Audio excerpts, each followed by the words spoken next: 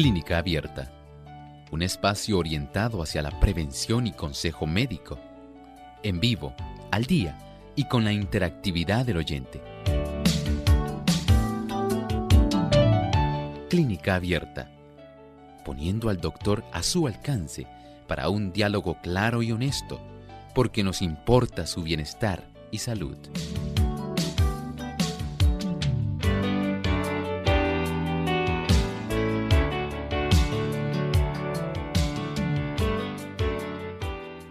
Un saludo muy especial a nuestros amigos oyentes. Ha llegado el momento de usted hacer su consulta en nuestro espacio del día de hoy, donde usted se convierte en el protagonista de nuestro programa. Les invitamos a participar llamando a nuestras líneas telefónicas. Como de costumbre, las mencionamos para que puedan comunicarse localmente en Puerto Rico, el 787-303-0101.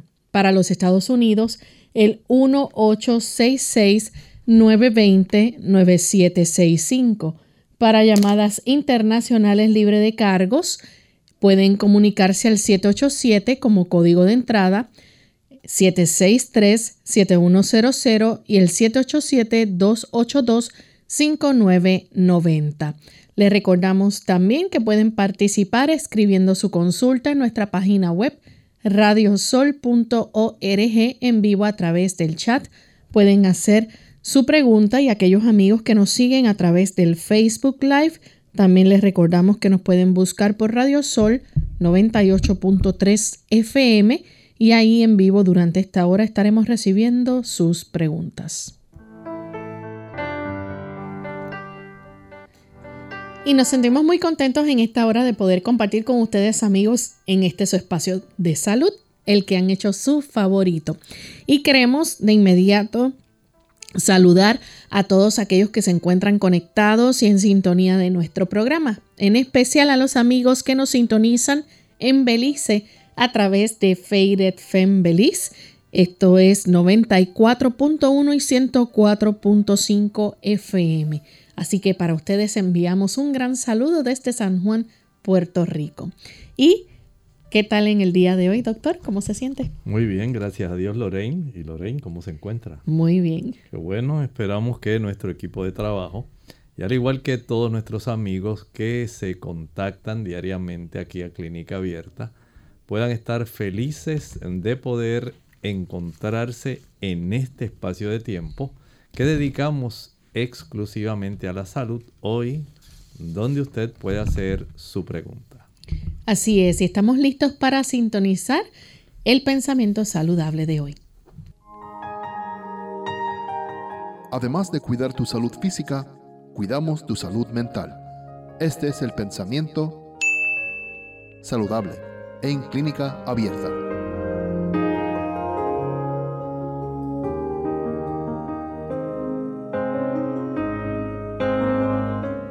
Los que cuidan a los enfermos deben comprender la importancia de una debida atención a las leyes de la salud. En ninguna parte es la obediencia a dichas leyes tan importante como es en el cuarto del enfermo. En ninguna otra circunstancia depende tanto de la fidelidad en las cosas pequeñas como al atender a los enfermos. ¿Cuánta importancia tiene esto? Saben que muchas personas lamentablemente piensan que estar con el enfermo es sencillamente acompañarlo.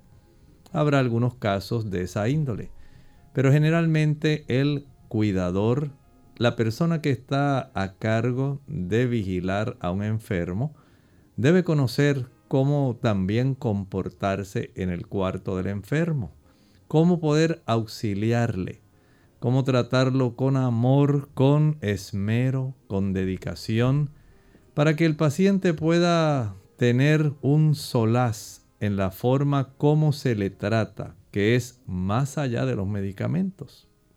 Con cuánta atención usted le atiende, cómo usted le ayuda, si es necesario, para que se sienta más cómodo, cómo usted le puede beneficiar para que él pueda alimentarse mejor, vestirse mejor, estar en una cama y tener la menor incomodidad en sus músculos de la espalda, y tantas otras situaciones.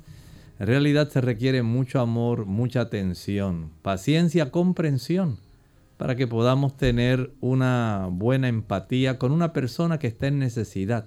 Una persona que no puede en muchos casos valerse por sí mismas, porque el dolor, el sufrimiento, la inflamación, la enfermedad le afecta.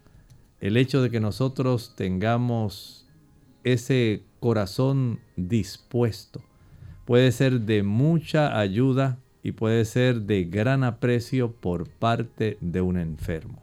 Bien, agradecemos al doctor por el pensamiento saludable y estamos listos para comenzar con sus llamadas. Tenemos la primera llamada, la hace la amiga Teolinda, se comunica desde los Estados Unidos. Adelante con la pregunta.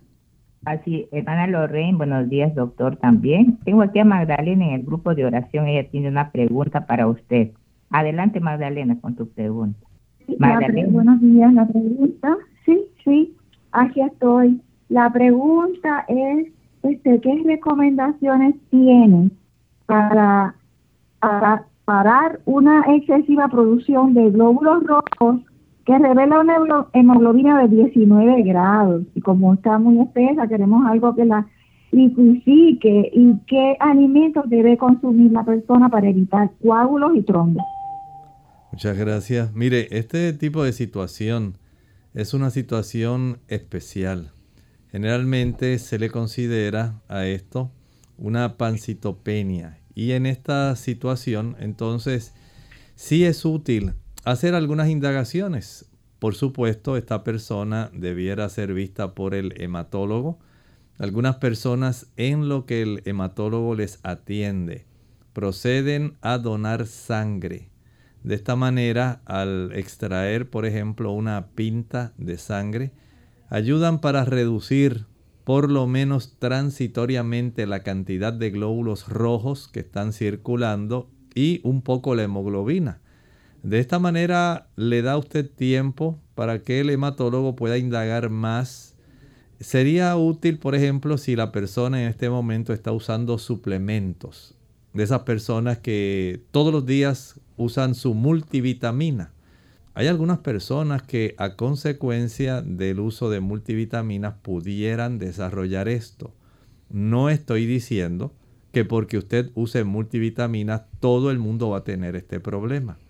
Pero sí hay personas que al proveer este tipo de suplementos al cuerpo pueden estimular a que esa médula ósea produzca una mayor cantidad de células rojas y esto pudiera ser un motivo. Y dejar de utilizar ese tipo de productos pudiera ser entonces ya un factor controlador.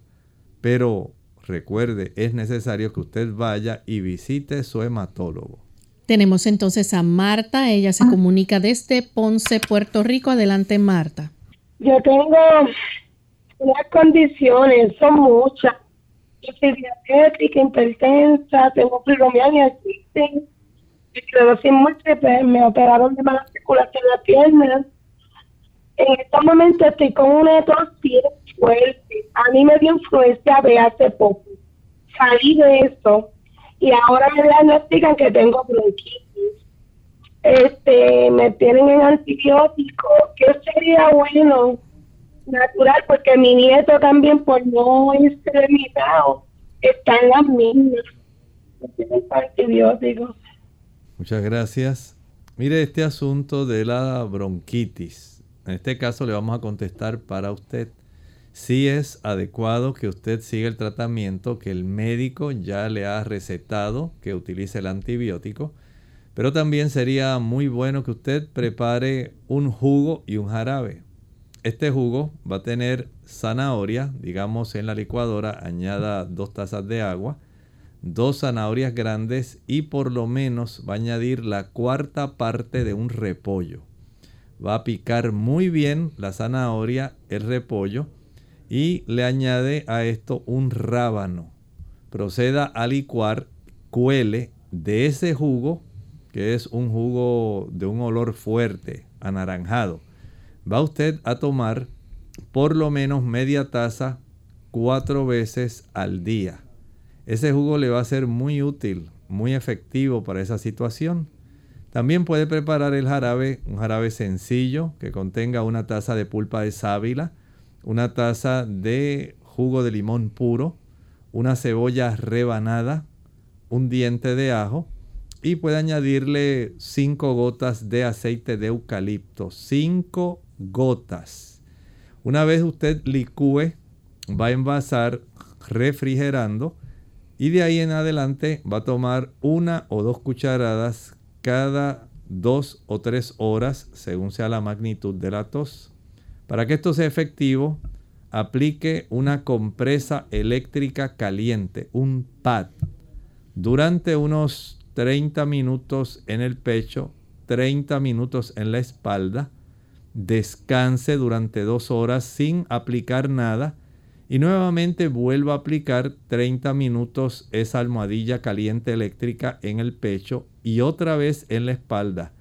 Esto le puede resultar beneficioso si al finalizar cada una de las aplicaciones, después que lo haya aplicado en el pecho y en la espalda, y descanse por 2 horas en ese intermedio, proceda a friccionarse el pecho con algún ungüento de estos que traen mentol y alcanfor y cubrirse con una ropa seca gruesa, de tal manera que usted pueda recibir el beneficio para su pecho al tener este tipo de ungüento ya friccionado.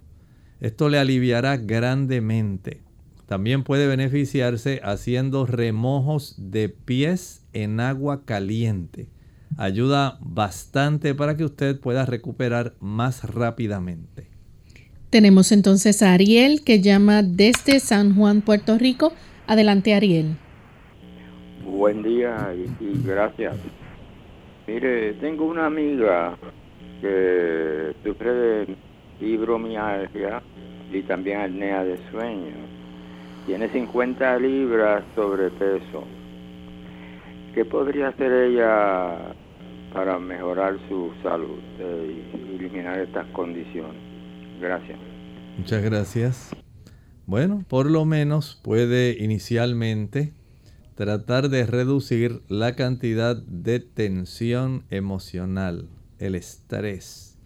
Mientras menos ansiedad, esto puede ayudar para que ella pueda tener un mejor control de los procesos inflamatorios que se desarrollan en sus articulaciones y en sus músculos.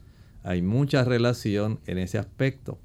También si está sobrepeso, el sobrepeso va a facilitar no solamente los dolores articulares, también va a colaborar con una multiplicidad de inflamaciones dentro del organismo. Desde ese punto de vista podemos decir que la persona que comienza a reducir el peso no solamente desde el punto de vista de la alimentación, sino también realizando ejercicio, exponiéndose al sol, caminando diariamente, si lo puede hacer 2 veces al día por unos 30 a 40 minutos. Eso sería fantástico. Le ayudaría muchísimo para que pudiera tener en la noche un buen descanso, una reducción de los procesos inflamatorios y al tener un buen descanso cada noche con un sistema nervioso más tranquilo, más equilibrado, podría reducir muchísimo las molestias que siente a causa de la fibromialgia. Vamos en este momento a nuestra primera pausa. Al regreso continuaremos recibiendo más de sus consultas. Volvemos en breve. La verdad y la justicia hay que buscarlas. La verdad debe decirse y exigirse. Por eso cuando un niño le pregunte, no le mienta. Dígale siempre la verdad. Como cristianos debemos pensar con rectitud. Debemos obrar honradamente y exigir la justicia. Verdad y justicia. Derechos que Dios mismo nos concede.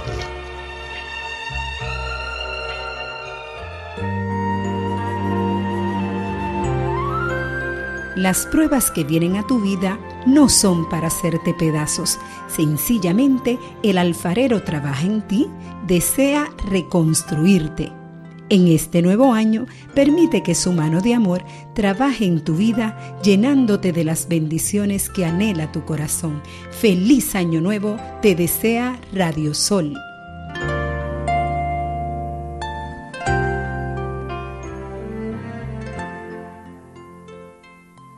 ¿Quieres vivir sano? El estrés es una respuesta del organismo que pone al individuo en disposición de afrontar situaciones interpretadas como amenazas.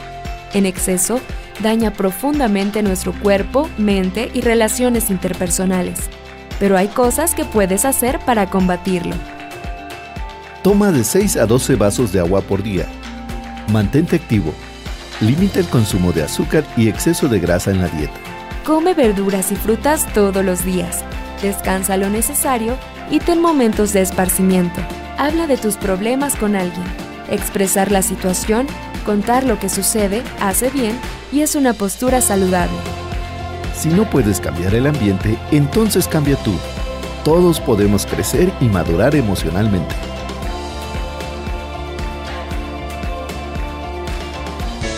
Unidos con un propósito, tu bienestar y salud. Es el momento de hacer tu pregunta llamando al 787-303-0101 para Puerto Rico.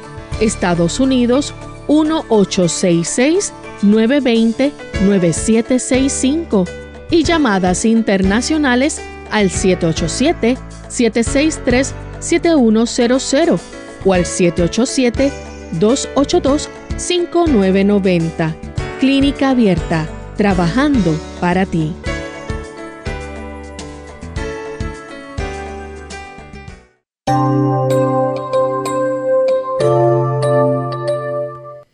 Y continuamos en Clínica Abierta, amigos, contestando sus preguntas. Tenemos a Ana María, que nos llama desde Fajardo, Puerto Rico. Adelante, Ana María. Sí, buenos días. Buen día. Quería saber que tengo una nieta que tiene una baby y no puede evacuar y le da mucho dolor. Ella fue al médico y le dijo que ella cambiara la dieta de ella y usara vegetales y eso, pero todavía continúa la bebé con el problemita de que no puede evacuar y el ombliguito se ve abrotado un poco. ¿Y qué edad tiene la niña? 2 meses. Este tipo de beneficio se puede lograr en esta edad si la mamá incorpora el uso de agua. Algo tan sencillo como eso. No es suficiente como a veces se piensa el agua que tiene la leche. No es suficiente. Usted debe entre una y otra toma de amamantamiento. Mientras la madre le da, digamos, cada 3 horas, cada 3 horas y media, la cantidad de leche que satisfaga a la niña. En ese intermedio hay que tener alguna botella, mamila, biberón, con 4 onzas de agua, 125 mililitros aproximadamente. Y con esa botella, biberón, mamila, usted va a proveerle agua adicional.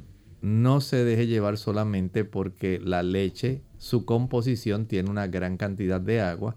Y cada vez que la niña llore, usted le va a dar solamente la leche materna. No haga eso. Usted también provéale agua adicional. De esa manera, usted va a ayudar para que este producto alimenticio, que es la leche materna, que tiene carbohidratos, ácidos grasos, aminoácidos, vitaminas, minerales, antioxidantes y una serie de proteínas muy importantes que son protectoras. Al usted, la niña, ir procesando su alimento, lo tiene que solidificar en cierta forma en su estómago, mezclarlo, al igual que el adulto, con enzimas y compactarlo, no solamente facilitando el mezclado, se hace una papilla. Pero si no se le provee eventualmente agua, vamos a tener ese problema. De tal forma que tener una botellita mamila biberón que tenga agua solamente y le pueda proveer la madre 1 onza o 2 onzas entre una y otra toma de amamantamiento materno le puede ayudar. Además de eso, le puede dar un pequeño masaje suave, circular, que provenga desde la zona de la ingle derecha. Va subiendo mientras va moviendo con un dedito que se lo dé suficiente en forma circular. Le puede untar un poquito de aceite en el abdomen y va a mover suavemente mientras dibuja círculos pequeñitos desde la ingle hasta las costillas del lado derecho. Cuando usted encuentre el borde de la caja torácica, las costillitas en esa área por donde está el hígado, desde ahí se va a mover hasta el borde de las costillas del lado izquierdo. En esa región tenemos también esto es el trayecto del colon. El colon viene moviéndose desde la ingle, la zona inguinal derecha, en esa área donde está el apéndice, la válvula ileocecal, se viene moviendo en forma ascendente hasta la región donde se encuentran este borde de las costillas y de ahí al borde de las otras costillas. Ese es el colon transverso. Desde ese borde de las costillas del lado izquierdo, donde estaría aproximadamente el vaso, de ahí va en dirección de la zona inguinal izquierda. Ahí ya llegamos al área del recto sigmoides. Así que este masaje, que se da en forma ascendente derecha, transversa al medio del abdomen y descendente del lado izquierdo, en forma circular suavemente, ayuda para que el movimiento de peristalsis intestinal en la niña se pueda realizar y se puede estimular de tal forma que, según ella va tomando agua, vaya esto facilitando que se vaya haciendo un poco más suave y facilita la producción de una mayor cantidad de glucoproteínas que facilitan la formación de moco intestinal, que es normal y que facilita el movimiento para que esta masa que se está acumulando y que eventualmente constituye en sí las heces pueda moverse más fácilmente sin el desarrollo de este problema de estreñimiento. Tan solo un poco de masaje y agua. Y de esta manera usted notará una gran diferencia en los episodios de vaciamiento intestinal de la niña. Tenemos entonces a Nelly, que llama desde Aguadilla. Adelante, Nelly. Hermano, ayer aquí en Aguadilla se daña la transmisión. A veces pues cierto momento del programa se daña y no se oye por unos minutos. Me tocó ayer a la hora que yo hice la pregunta y no pude oír nada de su contestación. A ver si me contesta hoy. Nelly, ¿cuál fue su pregunta? Sí, la pregunta fue acerca de la exfoliación del ojo, para que me explique. ¿Cómo no? Muchísimas gracias. Déjeme en el teléfono, por favor, para poder oírlo, por si acaso se daña el radio otra vez, la transmisión. Gracias. Muchas gracias. Mire, esta situación se debe a la formación de unas microfibras de proteína. Microfibras de proteína que no se producen solamente en el ojo. Se producen también en el área del corazón, en los pulmones, en los riñones también y en el hígado. Pero el problema en los ojos resulta que estas pequeñas microfibras pueden obstruir, tapar el drenaje que tenemos en la cámara anterior del ojo. Ese drenaje, al estar obstruido por estas pequeñas microfibras, puede facilitar que haya un aumento en la presión intraocular dentro de esa cámara anterior del ojo especialmente, y puede facilitar el desarrollo de glaucoma. Y sí, tal como le dijo el oftalmólogo, hay una relación entre esto y el desarrollo eventualmente de la catarata, pero afecta más el desarrollo de glaucoma que el desarrollo de la catarata. Tenemos entonces a Luis de Caguas, Puerto Rico. Adelante, Luis, con la pregunta. Sí, buenos días. Estoy llamando en relación al mismo problema que estuvo teniendo la señora con su nieta, del estreñimiento con su hija. En este caso sería una nena de 2 años, para ver si me podría dar algún consejo. ¿Cómo no? Mire, en el caso de la niña de 2 años, ya ella pues se puede alimentar por sí misma. Y en estos niños hay que aumentar el consumo de cereal integral en la mañana. Mayor consumo de cereales integrales que contienen fibra de celulosa. Estamos hablando de la avena, el trigo, la cebada, el centeno, el millo, la quinoa, el pan integral, el arroz integral. Todos esos cereales que contienen celulosa van a facilitar que el intestino pueda moverse más fácilmente. Si además le añadimos fibra de celulosa proveniente de las frutas, especialmente de la piña, excelente para ayudar para que los niños puedan expulsar sus intestinos, sus heces, sin tener ningún problema. También se le puede añadir el consumo de chinas, las naranjas dulces, comerlas. No estoy hablando del jugo, no estoy hablando tampoco del jugo de piña, estoy hablando de comer la fruta. Además, el tamarindo comido también es excelente para vaciar el intestino. Las ciruelas secas se pueden comer y son excelentes para estimular el movimiento intestinal.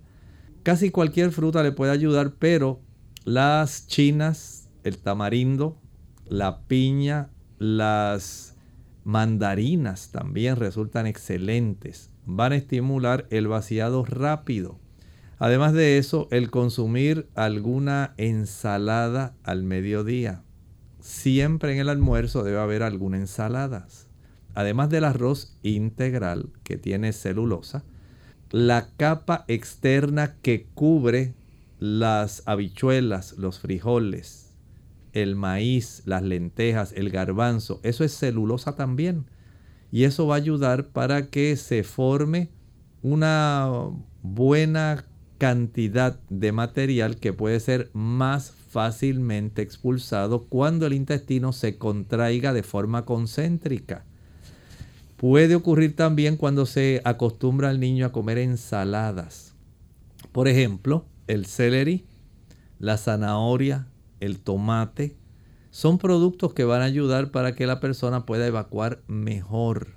Y, por supuesto, este tipo de alimentación también debe intercalarse con el uso de agua. No estoy diciendo que usted va a estar tomando y comiendo, sino que entre una y otra comida intercalado usted va a tomar agua. Digamos, si finalizó de desayunar a las 7 de la mañana y no almuerza hasta las 12, en ese intermedio entre, digamos, 8 y 11 de la mañana, que tome 2 tazas de agua, sería excelente.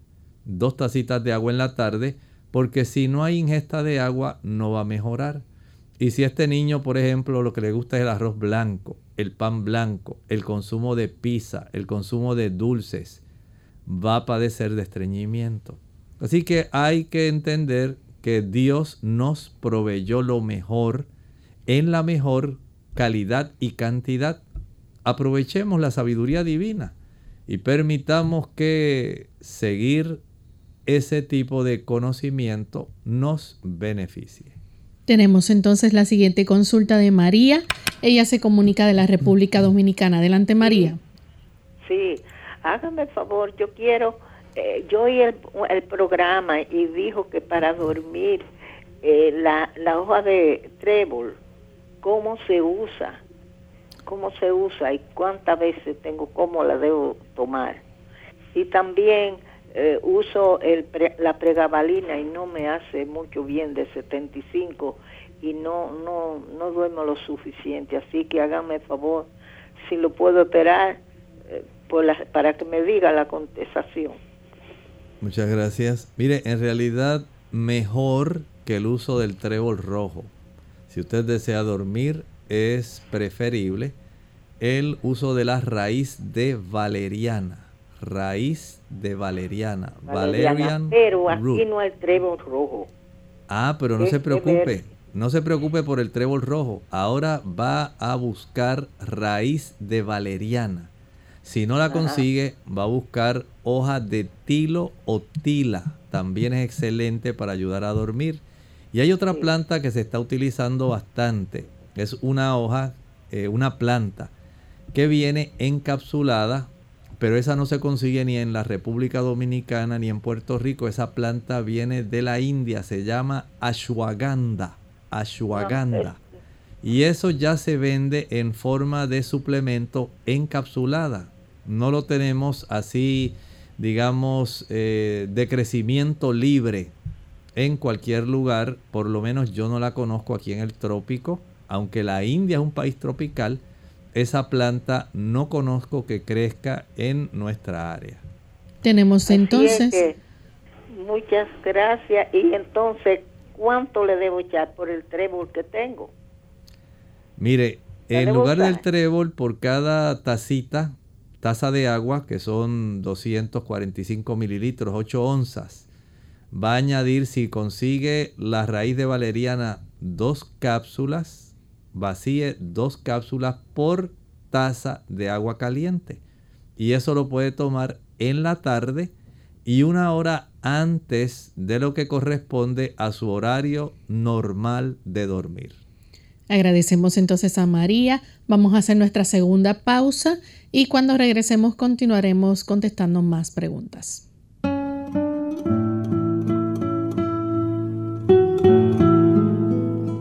La autoestima determina el estado de ánimo.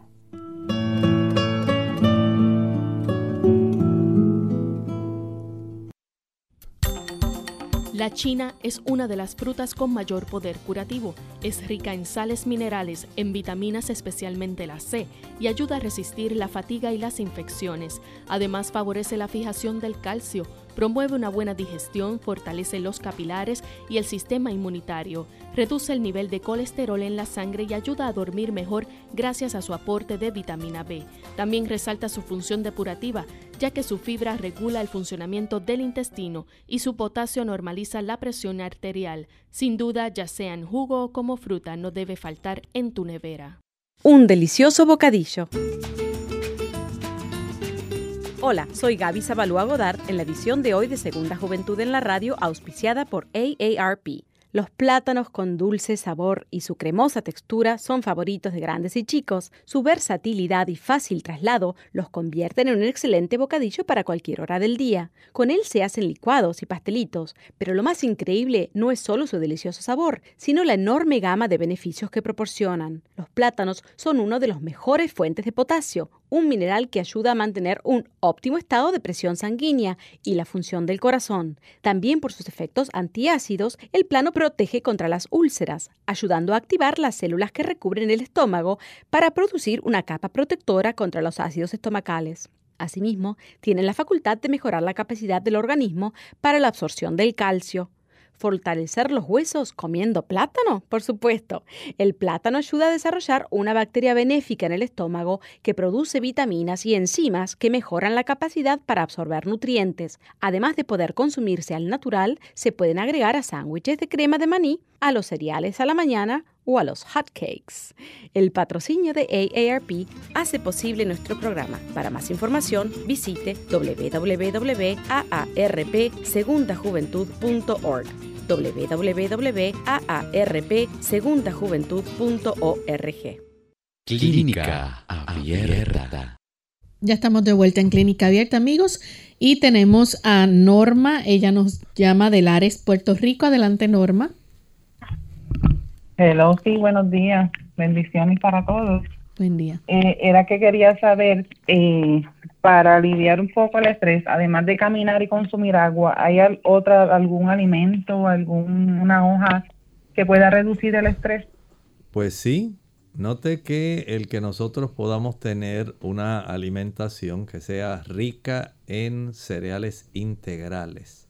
Los cereales integrales son ricos en vitaminas del grupo B. Y las vitaminas del grupo B ayudan para que podamos tener una mayor tranquilidad en nuestro sistema nervioso. Añádele a esto algunas plantas. Por ejemplo, la raíz de la valeriana es un ansiolítico, reduce la ansiedad y ayuda a dormir. La hoja de tilo o tila también ayuda para que la persona pueda reducir la ansiedad. La manzanilla también es excelente. Tienen por lo menos ahí 3. Además, no olvide, vaya a caminar. La exposición de nuestro cuerpo al sol mientras nos ejercitamos es excelente. Tenemos entonces una pregunta de Ne Martínez. Ella dice que ¿qué se puede hacer para bajar el nivel del azúcar en la sangre? Muchas gracias. No nos menciona si esto es por primera vez o ya es una persona diabética, si usa insulina o si tan solo utiliza algún hipoglucemiante oral, alguna tableta. Es diferente si es diabético, si usa insulina o no. Es diferente, pero vamos a dar un terreno común. Esta persona, use o no insulina, debe utilizar algún tipo de carbohidrato complejo. Esto quiere decir que en lugar de consumir arroz blanco, va a usar arroz integral. En lugar de utilizar pan blanco, va a usar pan integral cuando lo vaya a utilizar, pero no debe ser el carbohidrato de su preferencia. Tanto el diabético que usa insulina como el que no la usa, hasta donde sea posible, evite utilizar aquellos tubérculos que son ricos en almidones. Estamos hablando de la papa, la yuca, la yautía, el ñame. Ese tipo de productos que son sabrosísimos, pero lamentablemente tienen una gran cantidad de almidón y no tienen tanta fibra. También le van a elevar el índice glucémico o glicémico. Se va a elevar. Prefiera, por ejemplo, el uso del chayote o tayota, como le dicen en otros países, y el uso de la calabaza o auyama, como le dicen en otros países. Pero sí es preferible que utilice como alimento principal las legumbres, las leguminosas. Hablamos de las habichuelas blancas, negras, pintas rojas, lentejas, garbanzos, gandules. Ese tipo de semillas son ricas en proteína, pero también en carbohidratos que están asociados a fibra y que le van a proveer calorías para energía sin elevar sustancialmente su azúcar. Estos pacientes también deben tener una buena ingesta de ensaladas. Aquellas ensaladas como el berro, brócoli, coliflor, repollo, espárragos, espinacas, germinados, habichuelas, lechuga, maíz tierno, pepinillo, perejil, quimbombó, rábano, zanahoria, tomate. Ese tipo de productos deben ser parte de la alimentación del paciente diabético. El consumo de aguacate, excelente. El consumo de frutas que no sean dulces ni secas. Debe evitar, por ejemplo, los higos, los dátiles, las uvas secas o uvas pasas, las ciruelas secas o las ciruelas pasas, el banano, cambur, guineo, plátano, no lo debe utilizar, ni tampoco el mango. El resto de las frutas las debe consumir con todo y su pulpa. Se va a comer una naranja, consúmala con todo y su bagazo. Va a comer, digamos, piña, consuma 2 o 3 rebanadas. Prefiera hacer una alimentación que sea regular, disciplinada, que usted tenga un horario de alimentarse. No puede estar comiendo a cualquier hora y, a excepción del paciente que utiliza insulina, no debe utilizar meriendas.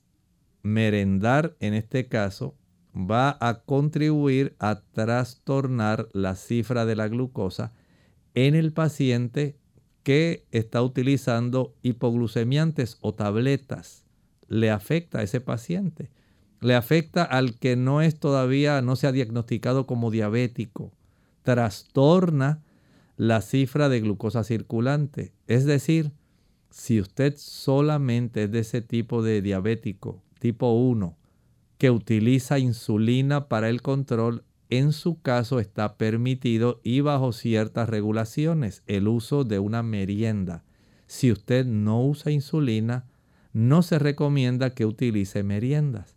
El caminar, hacer ejercicio al aire libre y al sol ayuda para que haya un mejor control del azúcar, ya que facilita la entrada de la glucosa que está fuera de la célula hacia el interior sin la necesidad de desarrollar los eventos relacionados con la insulina a nivel de la pared celular. Así que básicamente no requeriría insulina para reducir la cantidad de glucosa que está fuera de la célula. Tenemos a Marisabel Acevedo. Dice que su madre fue diagnosticada con hiponatremia. Ella es vegana. Quiere saber qué podría hacer para subir el sodio.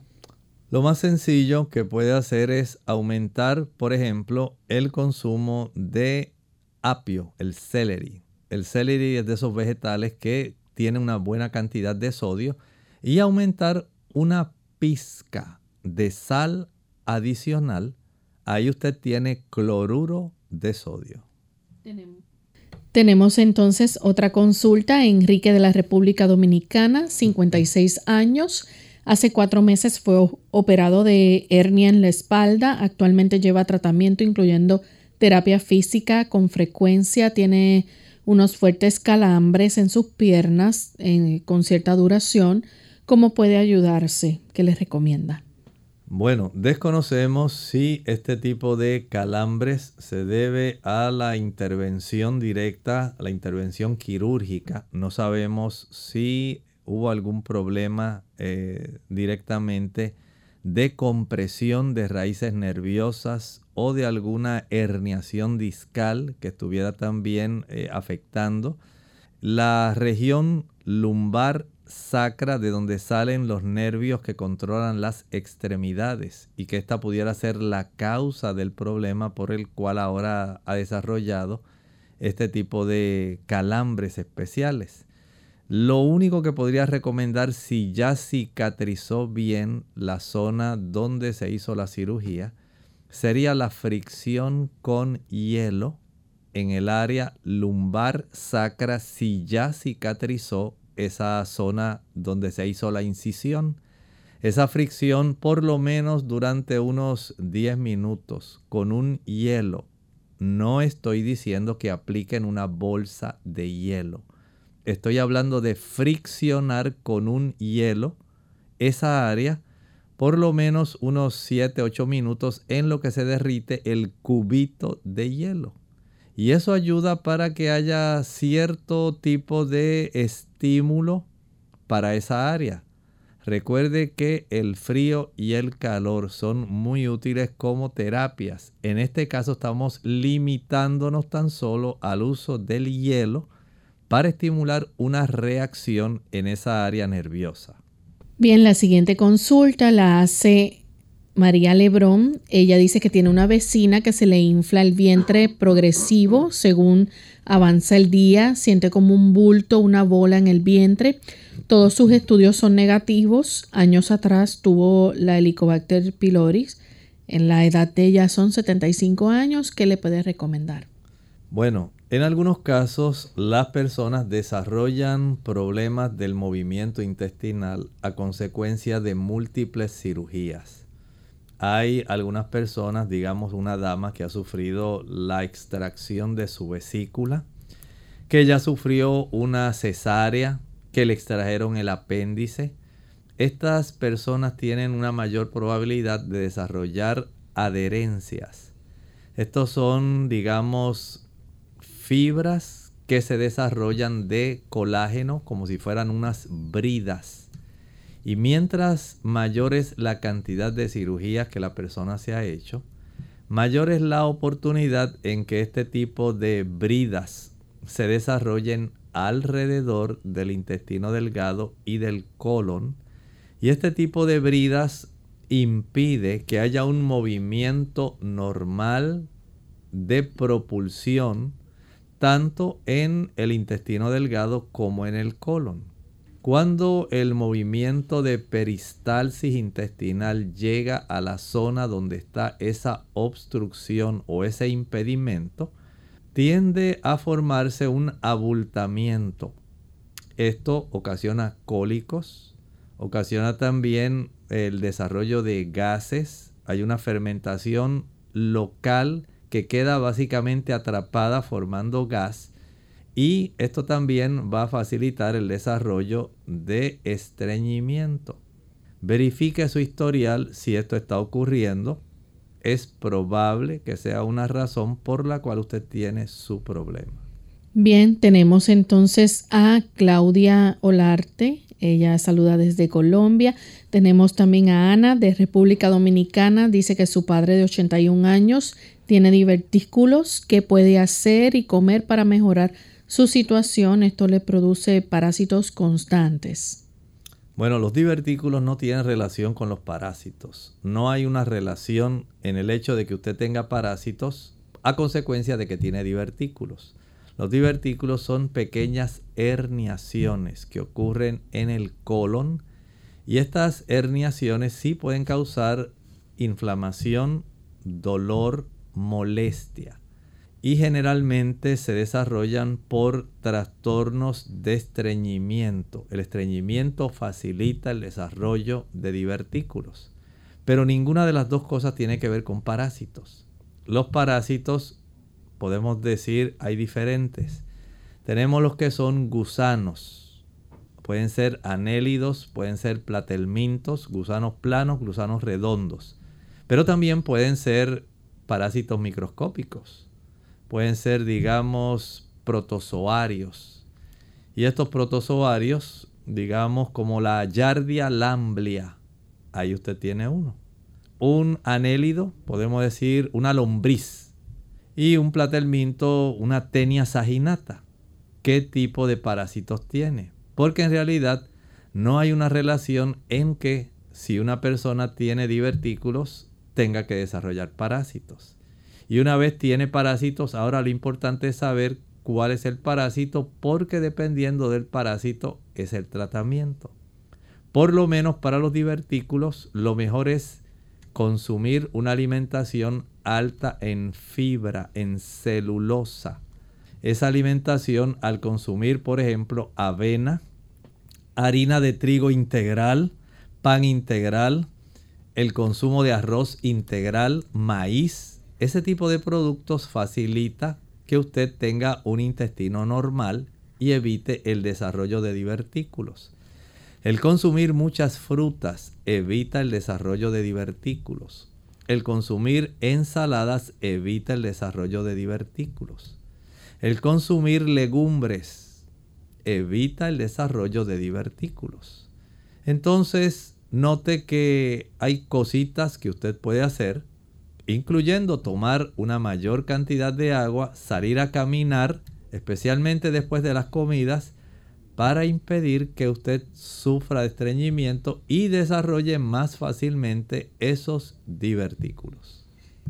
Bien, amigos, tenemos entonces la próxima consulta que la hace un anónimo. Dice: mi presión arterial se ha descontrolado por los últimos meses. Me hicieron una prueba de presión por 24 horas, resultado 147/90. El promedio, ¿qué puedo hacer para controlarla? Hay que hacer algunas cosas, como por ejemplo el control del sodio. Reducir la cantidad de sodio diario a no más de media cucharadita. El equivalente a cerca de unos 1500 miligramos de sodio. Esto es suficiente, pero esto se distribuye en las 3 comidas.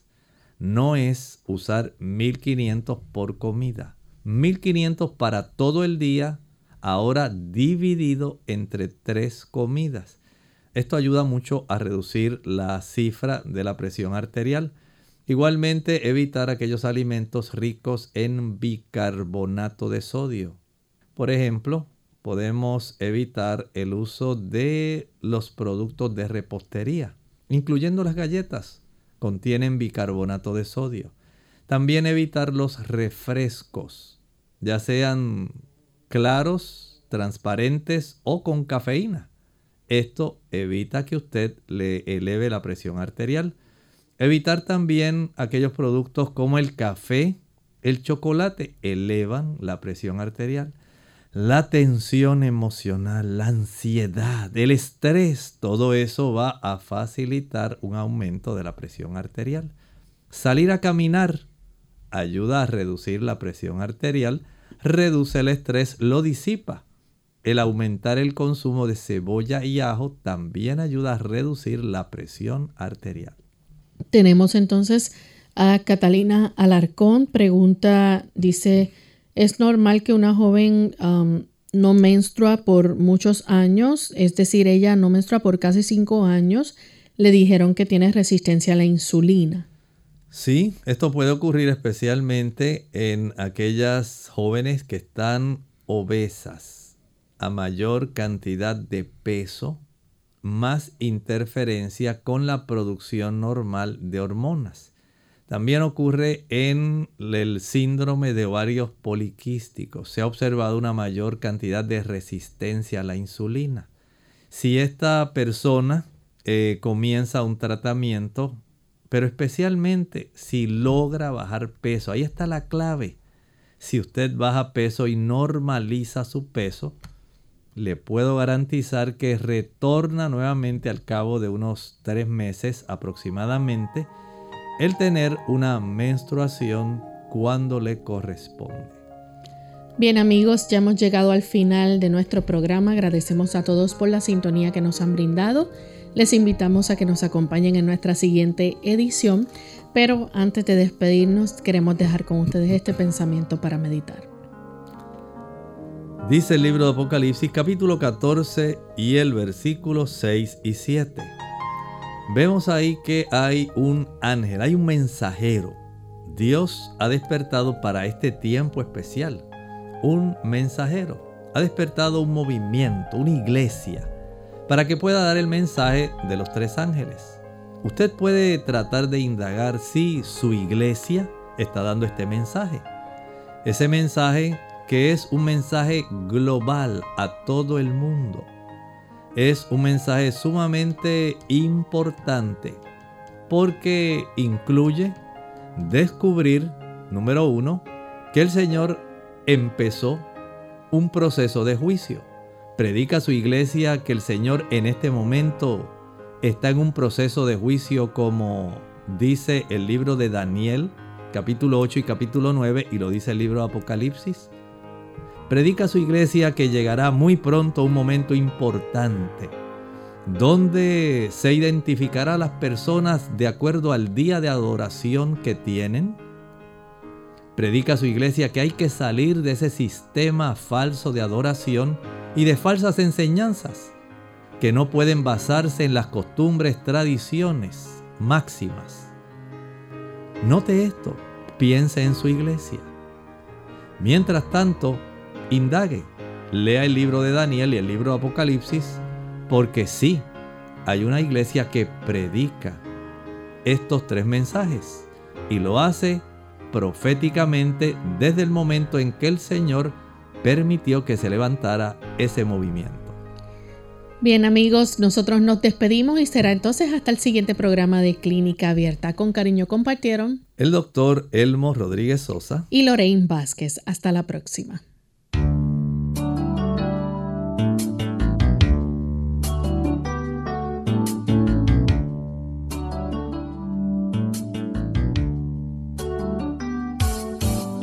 Clínica Abierta. No es nuestra intención sustituir el diagnóstico médico. Antes de poner en práctica cualquier consejo brindado en este programa, usted debe consultar con su médico. Hasta la próxima.